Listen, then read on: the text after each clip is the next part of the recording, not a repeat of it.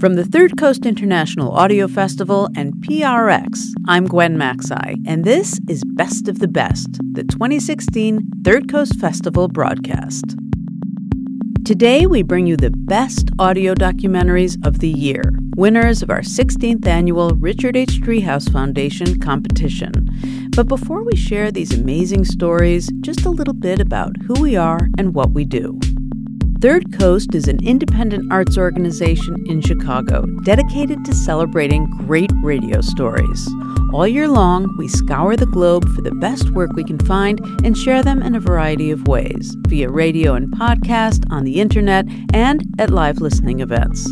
We also host an international competition to honor all the wonderful work our medium has to offer and the talented producers who create it. Each year, we ask the best and the brightest in public radio and beyond to take time out of their busy schedules to be our judges. And let me tell you, that is no easy task. This year, over 550 entries, more than ever in our history, poured in from 17 different countries, including Australia, Israel, and the UK. 10 won top honors. These are the stories we're happy to bring you in the next hour, recently crowned at our awards celebration in Chicago, hosted by Anna Sale of WNYC's Death, Sex, and Money. What great audio storytelling always does, it gets us in the heads of people who are not like us and makes us see what we have been missing. Or at other times, and most importantly, it gets us into the heads of people who are like us and forces us to confront what we have been trying to deny. We need this right now. But we have always needed this. And Third Coast has been celebrating stories that do this for 16 years now. Let's begin with our Best New Artist Award. This prize goes to a reporter or documentarian who's been working in the field for 2 years or less.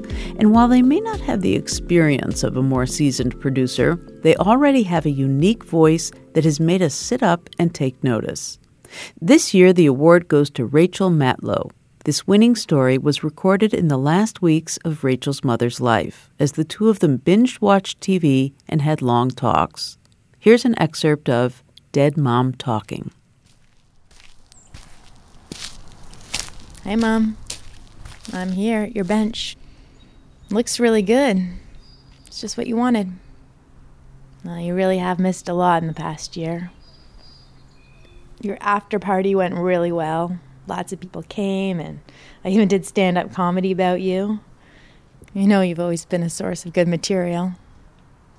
And you'd be happy to know that Harper is out. Trudeau got in. Oh, and the second season of Transparent is really good. I wish we could have watched together. And the holidays and birthdays haven't been the same without you, bringing up something inappropriate at the table, like furries. I miss that laugh. I really wish I could talk to you. Yeah. That's a common thing I keep reading, that people are here. That if only I could just pick up the phone once and talk to her again. If you want, just talk to me. Just think you're talking to me. Okay. But it's not the same as you actually being alive and here right now. It's not the same, but... No, it's not the same. No, it's not the same. I sometimes just think you're on a really long, silent meditation retreat. I don't know where you are, but I wish you were here. I know. I wish I were here too. I just don't know how to get through this without you. I mean, I knew I would be sad, but I never knew I'd be this sad. What would you tell me if you were here? I would tell you that everybody has a lot of sadness in their life. Everybody does, no matter what they look like on the outside. And sometimes you go for quite a long time with everything great. But everybody does suffer, and so it's not weird or wrong or not socially acceptable to be sad. I know it's not weird, but I'm not always sure I know what to do. Well, one thing is just to sit with it. That's the Buddhist way. You just feel the loss and the pain, and it'll move. It'll move a lot faster than if you try to, like, just check it away or suppress it or, it's just better to say, I'm missing my mother right now. I'm missing my mother right now. If you're sad, be sad. Because it's life. You can't, you know what I mean? It's, unfortunately, people die. We all die. So, and the people left behind are the ones who really suffer. Like, I mean, the person might be terrified of dying beforehand, but I don't have any worries about going to hell or heaven. I'm glad you have a sense of humor about it. But as the person left behind, what else can I do when I miss you? I have a lot of diaries that are usually like, oh, I'm so unhappy. But I'm not going to throw them out. If you want to read them, if you want to know about my sex life, you can.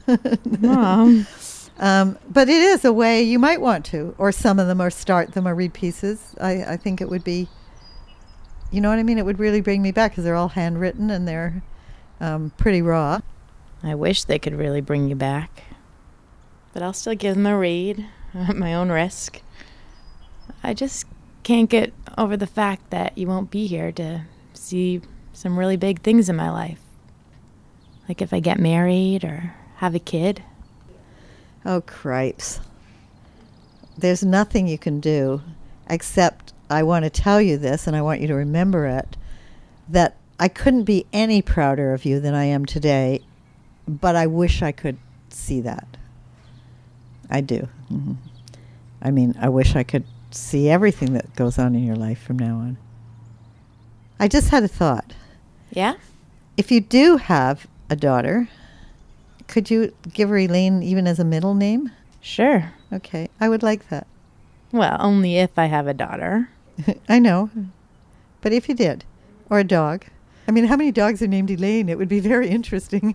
Yeah, that wouldn't be weird at all. But it already sucks for small things like you not having been around for my birthday. So I can't imagine what's going to feel like if you miss the birth of my kid or dog. Well, when you concentrate on gratitude and what you were given, you can't feel sorry for yourself. Like, you can't do both at the same time. It actually is an impossibility.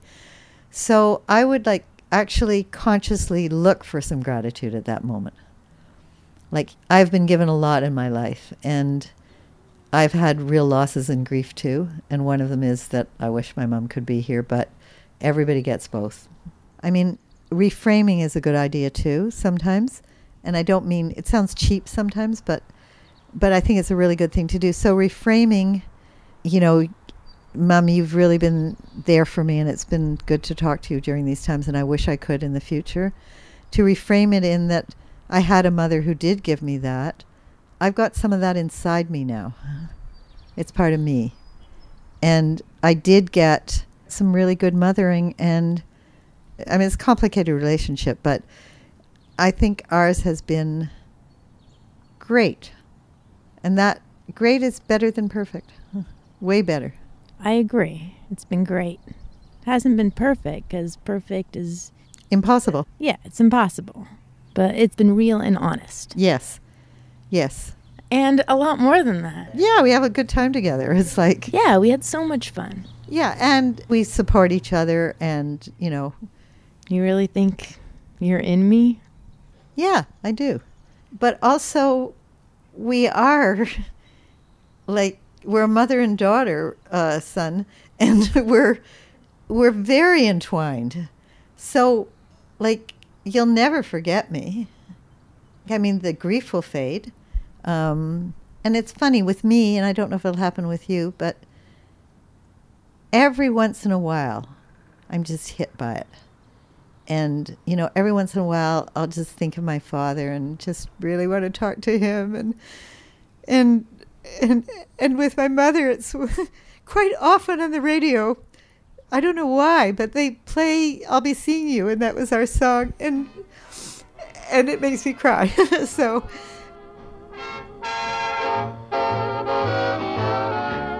I'll be seeing you in all the old familiar places, that this heart and mind embraces all day through. In that small cafe, the park across the way, the children's carousel, the chestnut trees, the wishing well. That song also reminds me of Grandma. Now it makes me think of you and all the places we used to go to together, like the art gallery. Oh, I know. Drinks on the roof of the Park Plaza. I know. Walking in this ravine. Well, we've been very lucky. We really were. We really have been extremely lucky. I just wish somebody would have told me that the luck was going to run out so soon. I wish you didn't have to leave me.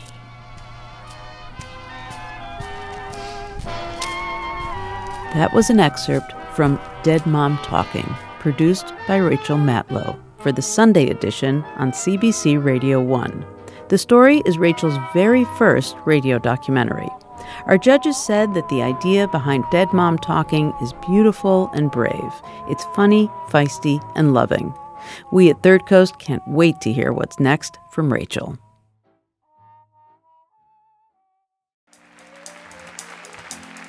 This year's Third Coast Honorable Mention Award winner comes to us from a radio training program in the refugee camp in Calais, France. It follows a man as he and his family escape war-torn Afghanistan for a better life in Europe. Here's an excerpt of Journey. Imagine you were in my shoes. How would you feel? You are 29 years old, with a wife, 2 children, and a job. And you live in a small house in the city. Suddenly, you hear an explosion. Your house no longer has a living room. You run outside and see that the whole street is destroyed. Nothing is left standing. You take your family back into the house, and then you run to your parents' house. It is no longer there, nor are your parents. You look around and find an arm with your mother's ring on its finger. You can't find any other sign of your parents. But asylum seekers have so many luxury goods, smartphones, and designer clothes. You immediately forget it. You rush home and ask your wife to get the children dressed. You grab a small bag, because anything bigger will be impossible to carry for a long time. In it, you pack essentials, only 2 pieces of clothing each can fit in the bag. What do you take? You will probably never see your home country again, not your family, not your neighbors, your workmates. But how can you stay in contact? You hastily throw your smartphone and the charger in the bag, along with the few clothes, some bread, and your small daughter's favorite teddy. They can easily afford to get away. They aren't poor. Because you could see the emergency coming, you have already scrapped all your money together. You managed to save some money because of your well-paid job. The kind people smuggler in the neighborhood charged 5,000 euros per person. You have 15,000 euros. With a bit of luck, you will all be able to go. If not, you will have to let your wife go. You love her and pray that the smuggler will take you all. By now, you are totally wiped out and have nothing else, just your family and the bag. The journey to the border takes 2 weeks on foot. You are hungry and for the last week have barely eaten. You are weak, as is your wife, but at least the children have enough. They have cried for the whole 2 weeks. Half the time you have to carry your younger daughter. She is only 21 months old. A further 2 weeks and you have arrived at the sea. In the middle of the night you are loaded onto a ship with other refugees. You are lucky your whole family can travel. The ship is so full that it threatens to capsize. You pray that you don't drown. The people around you are crying and screaming. A few small children have died of thirst. The smugglers throw them overboard. Your wife sits vacantly in a corner. She hasn't had anything to drink for 2 days. When the coast is in the sight, you are loaded onto small boats. Your wife and the younger child are on one, you and your older child are on another. You are warned to stay silent so that nobody knows you are there. Your older daughter understands, but your younger one is the other boat doesn't. She doesn't stop crying. The other refugees are getting nervous. They demand that your wife keeps the child quiet. She doesn't manage it. One of the men grabs your daughter, rips her away from your wife, and throws her overboard. You jump in after her, but you can't find her again. Never again. In 3 months she will have turned 2 years old. Isn't that enough for you? They still have it too good here and have everything handed to them on a plate. You don't know how you, your wife, and your older daughter managed to get to the country that takes you in. It's as though everything is all foggy. Your wife hasn't spoken a word since your daughter died. Your older daughter hasn't let go of her sister's teddy and is totally apathetic. But you have to keep going. You are just about to arrive at the emergency accommodation. It is 10 p.m. A man whose language you don't understand takes you to a hall with camp beds. There are 500 beds, all very close together. In the hall, it is stuffy and loud. You try to get your bearings, to understand what the people there want from you, but in reality, you can barely stand up. You nearly wish that they had shot you. You unpack your meager possessions, 2 items of clothing each and your smartphone. Then you spend your first night in a safe country. The next morning you are given some clothes. Among the donated clothes are even branded label clothes and a toy for your daughter. You are given 140 euros for the whole month. They are safe here, therefore they should be happy. Outside in the yard, dressed in your new clothes, you hold your smartphone high in the air and hope to have some reception. You need to know if anyone from your city is still alive. Then a concerned citizen comes by and abuses you. You don't know why. You don't understand. Go back to your own country. You understand something like smartphone and handed everything on a plate. Somebody translates for you. And now, tell me how you feel and what you own. The answer to both parts of that is nothing. Now I ask you all, is it the end of my suffer, or I must struggle more to find peace? Thank you for your listening. I hope it will never happen to someone else. Never.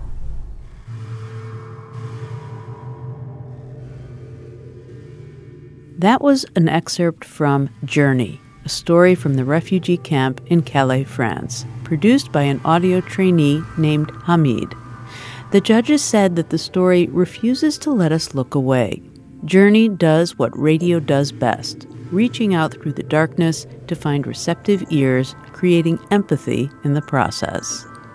The Jungle refugee camp was recently dismantled, but the audio training program, Jungala Radio, is continuing to provide training and workshops and community radio for refugees in Calais and beyond. To learn more about Jungala Radio, visit thirdcoastfestival.org and search for Jungala, Jungala.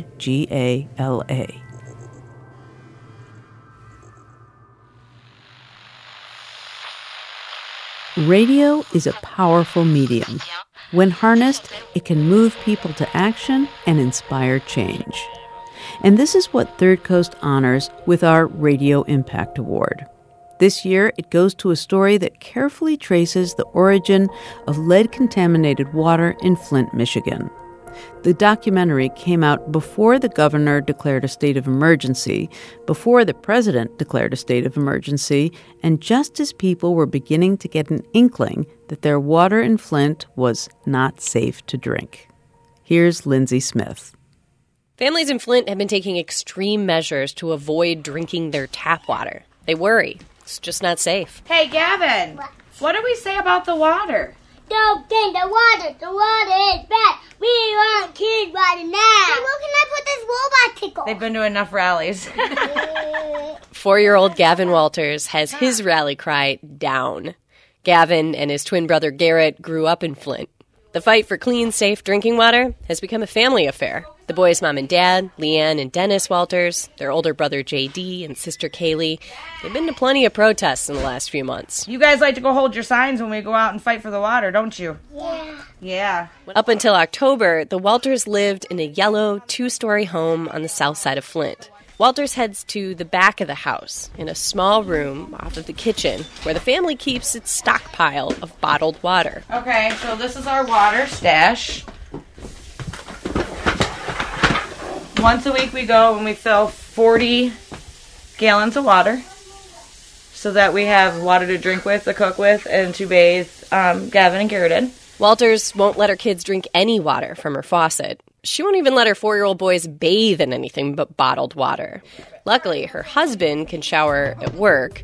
Her 2 oldest kids, teenagers, they usually shower over at Grandma's house outside of town. We're going to spend quite a bit of time at the Walters place, and there's good reason for that. See, there's a lot of people in Flint who knew something was wrong with the water. But this family's story, especially Leanne's role as a worried mother, changed everything about how the water crisis in Flint was handled. People in Flint started complaining about their tap water early in the summer of 2014, not long after the city stopped pumping its drinking water from Detroit. Instead, Flint started pumping it from the Flint River. But back then, Leanne Walters didn't think it was that big of a deal. They'd just bought the house. Someone had stripped all the plumbing. So we had to redo all the plumbing, and we installed the whole house filter. So I'm like, yeah, it sucks. And I'm like, but, we've got this filter, so we should be good. Every drop of water that comes into her home goes through this filter. But a few weeks after the switch, Walters noticed something was weird. She had just set up the swimming pool in the side yard for the summer. Gavin started breaking out every time he'd get in the pool. The rash was bad enough that Walters took him to the doctor. And the doctors kept telling us it was contact dermatitis. He's coming into contact with something he's allergic to. Later, Walters says her doctor suggested it was eczema. They gave her a cortisone cream to rub on Gavin's rash. But by July, it wasn't just Gavin. His twin brother Garrett got the rash too. And we took him in and they told us it was scabies, so we treated them with that pesticide. Walters was relieved when the boy's rash went away, but that feeling didn't last long. Walters remembers the day the rash came back because she had a bunch of people over to celebrate her daughter's high school graduation. And all the people that were here swimming and drinking the water, all of them broke out. She scheduled another doctor's appointment for her 4-year-olds. Same diagnosis. But Walters really had some doubts about the scabies diagnosis, especially after the party. The third time they tried to convince us that it was scabies, I said, no. The cream wasn't working on Gavin, period. He had that rash for more than a month straight. Walters wasn't standing for it anymore, so she took Gavin to a dermatologist down in Brighton. They scraped in between Gavin's little toes, put it under the microscope. And she verified by doing the skin scrapes there was no scabies, there was no live anything, no dead anything, no eggs. So no scabies, but she still didn't know what caused the rash. But then Walters noticed something. Gavin's rash flared up every time he swam in the pool and every time he took a bath. Something clicked. It became clear to her right then that Gavin's rash was caused by something in the tap water. We quit drinking the water in December when my 14-year-old got sick, and it started coming through our filter out the kitchen sink brown. That was December 2014. Walter says the water had this orangish-brown tinge that would not go away, even when she put a fresh cartridge in the water filter. And at this point, she was putting a fresh cartridge in the water filter at least a couple times a month. Back when Flint was buying Detroit water, she only replaced it a couple times a year. So she called the city out to come take a look. They sent Mike Glasgow. He's Flint's utilities administrator. Yeah, I remember this fairly well. So a complaint had come through from her about discolored water, orange water.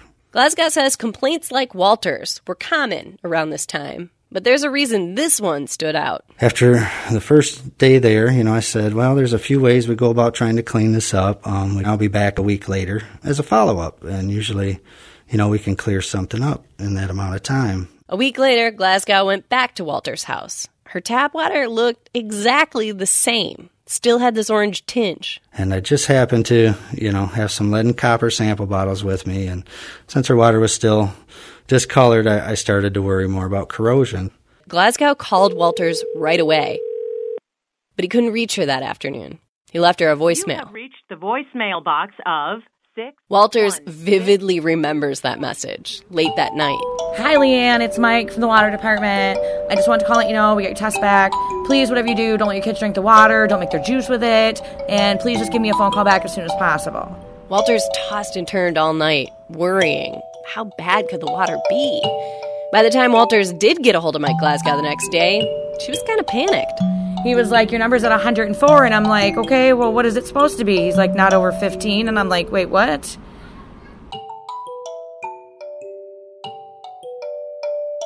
That was an excerpt of Not Safe to Drink, reported and produced by Lindsay Smith and edited by Sarah Hewlett, with reporting help from Steve Carmody, Rebecca Williams, and Mark Brush for Michigan Radio. Our judges said, by doing what it does best, covering its own community, Michigan Radio commanded the nation's attention through the voices of its people. This story not only helped restore quality of life for thousands of individuals, but also illuminated the political inadequacies that threatened it in the first place. To hear the entire hour-long documentary, visit thirdcoastfestival.org.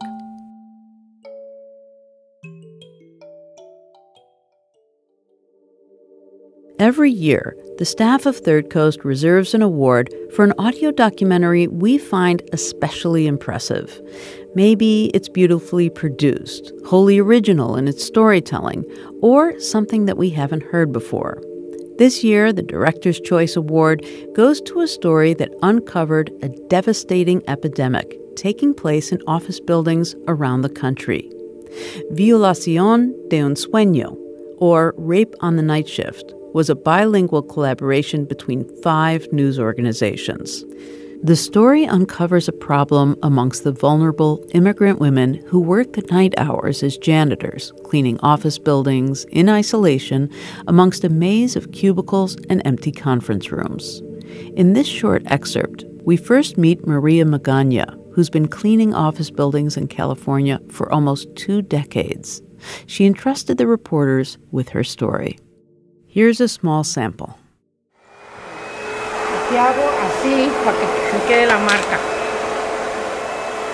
Magana es una mujer pequeñita, entre los 50.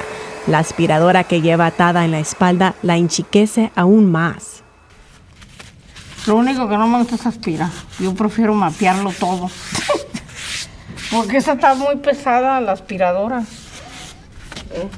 Ha estado limpiando oficinas en California por casi 2 décadas. Una noche la acompañamos durante su turno. Magaña hasta usa un tenedor de plástico para raspar el polvo en las orillas de las ventanas.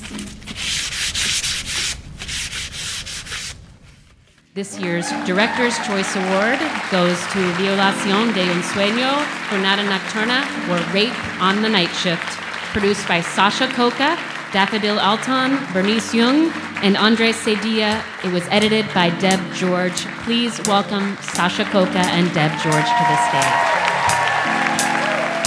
Here's producer Sasha Coca at the Third Coast Festival Award ceremony hosted by Anna Sale, held this past November in Chicago. You know, every time I hear that piece of tape from Maria Magaña, and I've heard it many, many times, I remember that this project is really for her, Maria Magaña, for Erika Morales, for Georgina Hernandez, for Zoila Altan, for all the women janitors who talked to us, those who agreed to go on tape and those who didn't. We spent 18 months building relationships with these women and reporting this story. Some of them had never told their own families what had happened to them at work, their children, their spouses. And the decision they made to trust us with those stories was something that I hold as very sacred, and so do the other people on our team. We were a very crazily complicated team, but all really committed to one thing, which was that we were going to honor the request of the women to not only tell these stories to people who occupy the buildings that they clean at night during the day, the office buildings, the schools, the hotels, the airports that we all pass through, where their work is supposed to be invisible, the toilets they scrub, the vacuuming they do, but also that we were going to honor their request to get the word out to other women janitors like them so that they knew that they don't have to suffer sexual abuse at the hands of their supervisors. And that's why we made the commitment to do this story bilingually. And it was so moving for me to see that this work inspired a change in California law, but also inspired hundreds of women janitors to march and rally and hold a hunger strike in front of the Capitol to pressure the governor of California to sign this bill. So I'm tremendously proud of our whole team, and I'm very, very honored to take home this award on behalf of the team and on behalf of the women. That was Sasha Coca, co-producer of Violación de un Sueño, or Rape on the Night Shift, for Reveal en Español. Now we've come to the 2016 Third Coast Best Documentary Silver Award winner. This deeply, deeply personal story took 3 years of field work and 20 years of thought and reflection about a random act of violence that shook a family to its core and changed Pennsylvania's sentencing laws. It began in 1994. When Samantha Brown's mother, Jeremy Brown, was attacked in her backyard in Nyack, New York. Against the odds, Jeremy survived. 2 decades later, Samantha, now a public radio producer, shares the personal and political implications of her mother's traumatic experience. Here's an excerpt of their story. Reginald McFadden was found guilty of raping, robbing, and beating a 55-year-old woman. It did not take the jury long to return a verdict yesterday, 15 minutes. Today's verdict means an end to a long and painful ordeal for the victim in this case. Most rape victims prefer to remain anonymous, not this 55-year-old social worker. My name is Jeremy Brown. How wonderful it feels to tell you who I am. Once the trial was over, my mother went public. She gave speeches, made appearances on TV. She was named a Woman of the Year by CBS. Has Jeremy Brown earned a place of honor in the history of rape convictions? She certainly has, and she is certainly, I know, an inspiration to many of the women who have not had the ability to go forward.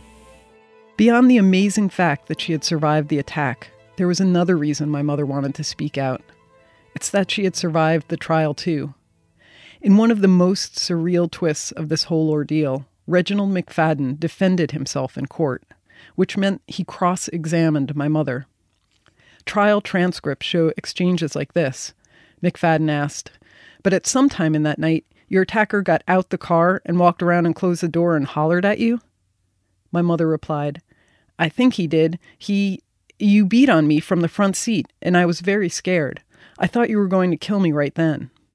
Basically, I'm mad as hell, and I gotta talk about it. Think about being tortured by a stranger for 5 hours. Think about listening to his voice tell you all those disgusting things to do for 5 hours.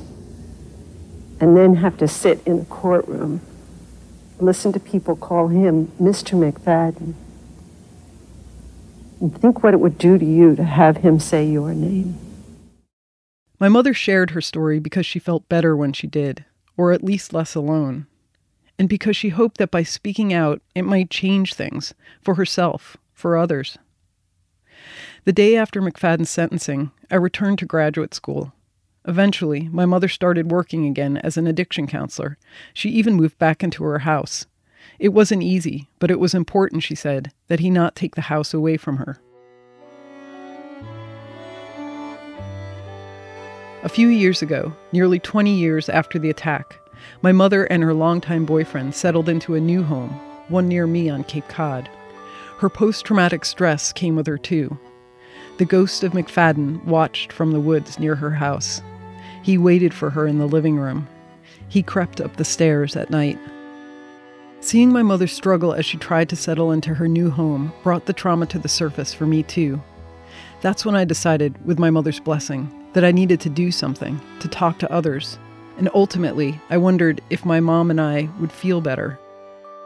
I drew up a list of names: cops, politicians, journalists, academics, other victims, and my brother.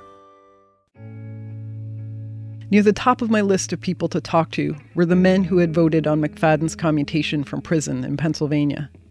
Some background first. In Pennsylvania, the only way out for lifers, besides escape or death, is to have their sentence commuted. Historically, commutation has been common practice in Pennsylvania. It serves as a release valve, a way to control the size of prison populations, reward good behavior, and give prisoners sentenced to life hope for a second chance.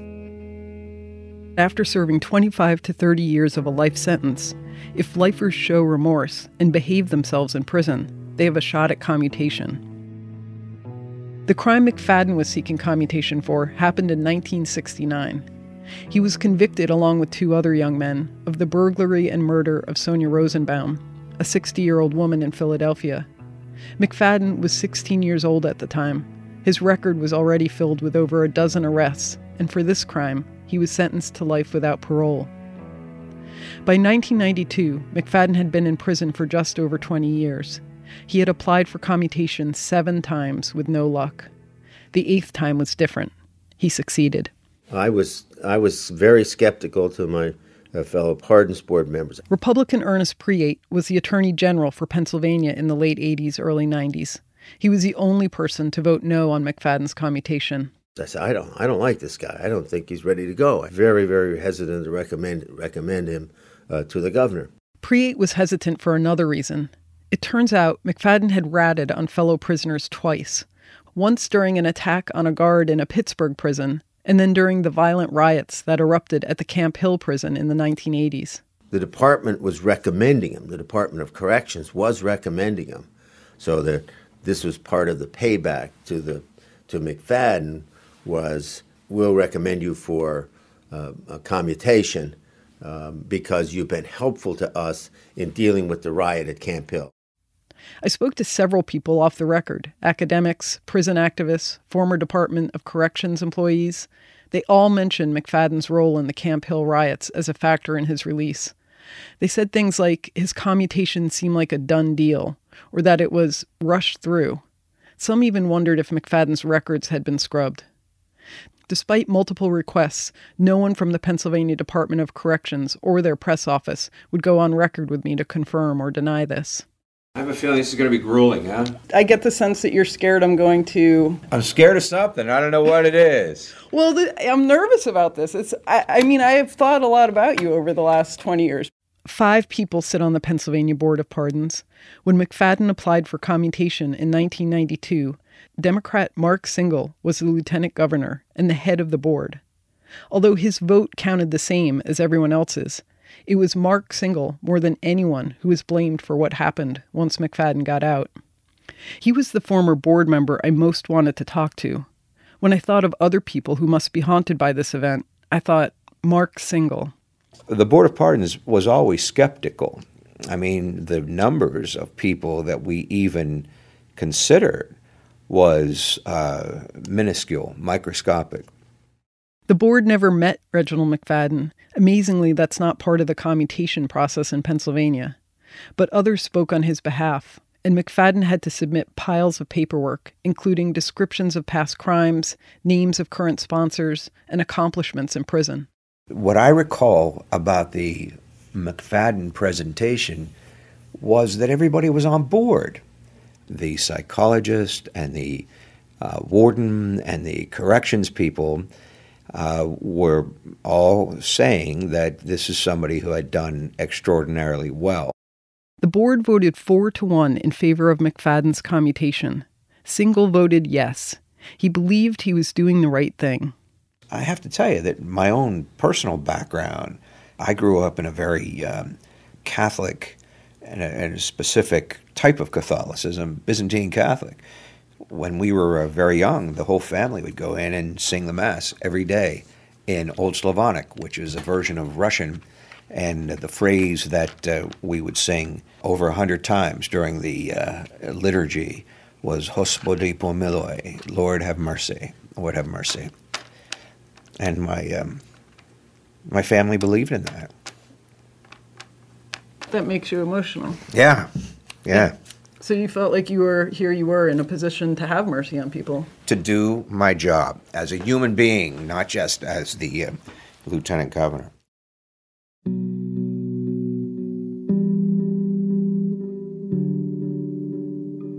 When McFadden walked out of prison, he was 42 and had never spent a day of his adult life as a free man. Surprisingly, McFadden didn't go to a halfway house, a bureaucratic oversight. McFadden's transition didn't go well. Within a month, he went through 2 or 3 jobs and started stealing from his roommate. Within 2 months, he started to spiral out of control, killing Robert Silk, Margaret Keurer, and Dana DeMarco, and of course, attacking my mom. During the first week of October, just 92 days after he was released from prison, Reginald McFadden was arrested as the prime suspect of these crimes. News of McFadden's arrest arrived in Harrisburg, Pennsylvania, where Democrat Mark Singal was ahead in the governor's race against Republican Tom Ridge. In October of 1994, Tom Ridge wasn't well known, not even in Pennsylvania. He was a congressman representing a small rural district. Mark Singal, on the other hand, had been the lieutenant governor for nearly 8 years. The feeling across the state was that Mark Singal was a shoo-in. So they were ready to just simply transfer the mantle, and I could feel it all across Pennsylvania. And Tom Ridge never got close. And then McFadden happened. And all they had to do was to put an ad up and put McFadden's picture out there and say, see, we told you, this is what happens when you're weak on crime. Mark Singal votes to free a convicted murderer. The man Mark Singal voted to free is arrested for rape and murder. Mark Singal, bad judgment, too liberal on crime. How can we ever trust him again? There's a better choice. Tom Ridge, the judgment and character we trust. And then everything shifted. The whole tectonic plates of my universe changed, and we watched that campaign disintegrate. It went from an 8-point lead to us being 7 points behind in 48 hours. 15-point swing. I've never, ever seen that in politics. Mark Singal's career as a politician was over, and Tom Ridge's was about to soar. My understanding is that, from what I've read and from what I remember, that Reginald McFadden was a real turning point in the election. Do you see it that way? Well, I can't doubt that it had an impact. But from my perspective, what it did for me was put an exclamation point on what I've been talking about for over a year. It took months and a lot of persistence to land an interview with Tom Ridge. I met him in a huge suite of offices in downtown Washington, D.C., where he now runs a political consulting firm. In 2001, George W. Bush asked Ridge to leave his post as governor of Pennsylvania and to join him at the White House to head up what would become the new Department of Homeland Security. But back in 1995, having beaten Mark Singal in the election, Tom Ridge was being sworn in as the governor of Pennsylvania. The main thing that won him the election was his stance on crime. And so once elected, what did you feel your mandate was then on this issue? Well, I told folks, if you elect me, one of the first things I'm going to do, I'm going to call a special session on crime, and that's exactly what we did. The same special session on crime that I testified in, the same special session that focused on getting tough and essentially putting an end to any chance of commutation for lifers. Here's the thing, this was the mid-90s. Crime was one of the top issues on most voters' minds in Pennsylvania and across the country. People wanted to feel safe. For Tom Ridge, who was already running as a tough-on-crime candidate, Reginald McFadden's spree was, strange to say, perfectly timed. Although sprees like McFadden's are extremely rare, it had the exact class and racial components to draw in the media and incite public hysteria. You know, a lot of people who I've spoken to talk about the constitutional changes that went into effect as a result of the special session, and that makes it nearly impossible for people to have their sentence commuted. And I, as a person who testified at that special session and perhaps contributed to those changes being made, I think about that a lot because I think about the lives that are being impacted. Do you ever think about those changes and wonder if perhaps they're too strict, or wonder about the impact of those changes and the reduced number of people getting commuted? Candidly, it's a fair question, and I haven't given it much thought. Most of my opinions I hold today, I held 20 or 30 years ago, but not all of them. So I've asked everybody this question, and I think all the people that I'm meeting with I'm choosing because I believe this incident changed their life personally. Yeah. And I'm wondering how you think this incident, McFadden, changed your life personally.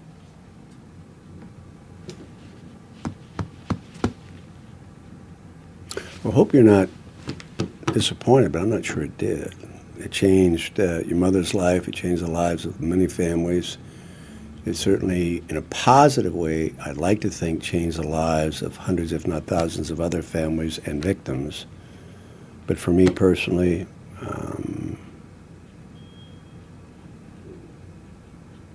the only thing it did was reaffirm in my own mind that the approach I took towards reforming some of the criminal justice system was the right thing to do. I think my personal connection to all this made some of the people I interviewed nervous and careful. That's understandable. And it made me all the more grateful to Mark Singal, the guy who lost the election, for the way he talked to me. Like when I asked him difficult questions like this one. If you had the chance to say something to my mom or to the family members of the other...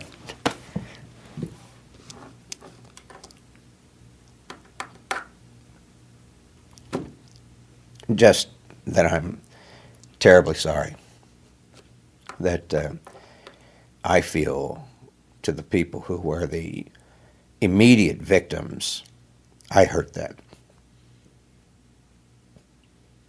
And I didn't mean to.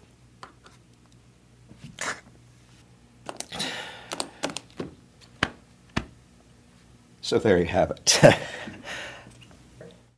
Hearing Mark Singal say this eased something in me. My mother felt the same way when I played it for her. It's wonderful that he expressed such personal feelings with you, because that's the human being. The last time we talked and we went through what happened on September 21st, how was that for you? I think it went pretty well. I do.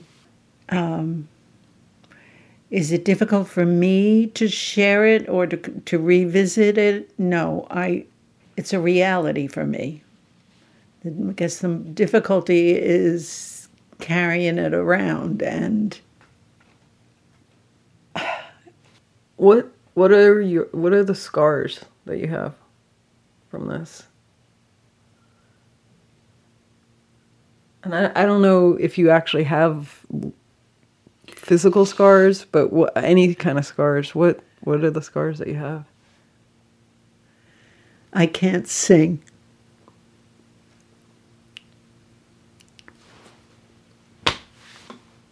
That's it. It's huge.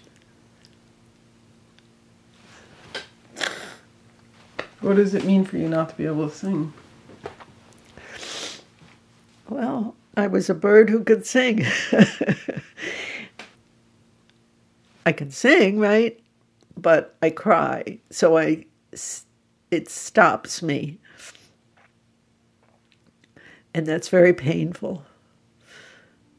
Because that was who I was. I was a girl who was born with a voice, and I could sing. And I can't now. It's true. My mother was not only a singer on Broadway, but she used to be one of those people who would break into song in public places. I haven't heard her do that in years.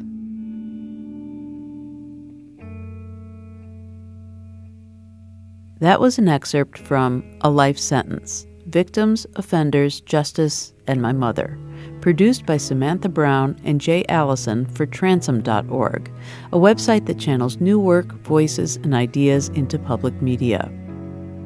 We spoke to Sam about the story. Now that you've sat back, how did it end up affecting you, either during or after? I think in part it took so long to make it, in fact, because it was really hard to hold onto and have as the centerpiece of what I was working on. It just felt sort of radioactive. And, I had bad dreams. I sometimes would imagine the guy that attacked my mother was walking down the street in the small town that I live in. And then there are other times where it definitely felt like therapy and like I was working through something.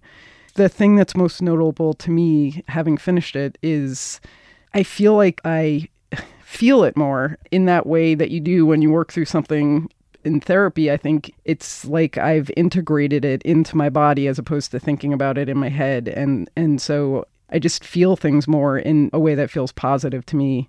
Having a microphone in your hand can change what you ask, what people answer.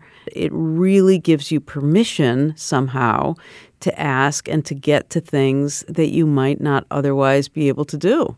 Absolutely. I would not have approached any of these people without my microphone, which is a weird thing to say. In fact, it's why I didn't end up going to see McFadden himself, because he's in solitary confinement. He can't be interviewed, or you can't go in to see him with anything, not even pencil and paper. And the thought of sitting across from him without my microphone was terrifying, and part of the reason I didn't want to go. That was Samantha Brown, who produced A Life Sentence with Jay Allison for Transom.org. I used to think that the ubiquity of earbuds and headphones seemed isolating and kind of lonely. But now, after the Big Bang-like expansion of listening choices, I think of them as portals, and I wonder what Narnia-like worlds my fellow listeners are in. What new niche of experience are they swimming in at this very moment? And now, when I walk down the street, I'm no longer all judgy. I realize I'm just jealous. That brings us to the end of this hour of Best of the Best, the 2016 Third Coast Festival broadcast. The program was produced by Dennis Funk with assistance from Isabel Vasquez and distributed by PRX, the Public Radio Exchange. The executive director of the Third Coast Festival is Johanna Zorn. The artistic director is Sarah Geis. The Third Coast International Audio Festival is made possible with lead funding from the Richard H. Driehaus Foundation and the John D. and Catherine T. MacArthur Foundation. Additional support is provided by the Agudino Foundation, the Menaki Foundation, the National Endowment for the Arts, and Bloomberg Philanthropies. The Third Coast International Audio Festival is supported in part by a grant from the Illinois Arts Council Agency. Special thanks to our many individual contributors from around the world. The Third Coast Festival, now an independent arts organization, was originally founded at WBEZ Chicago.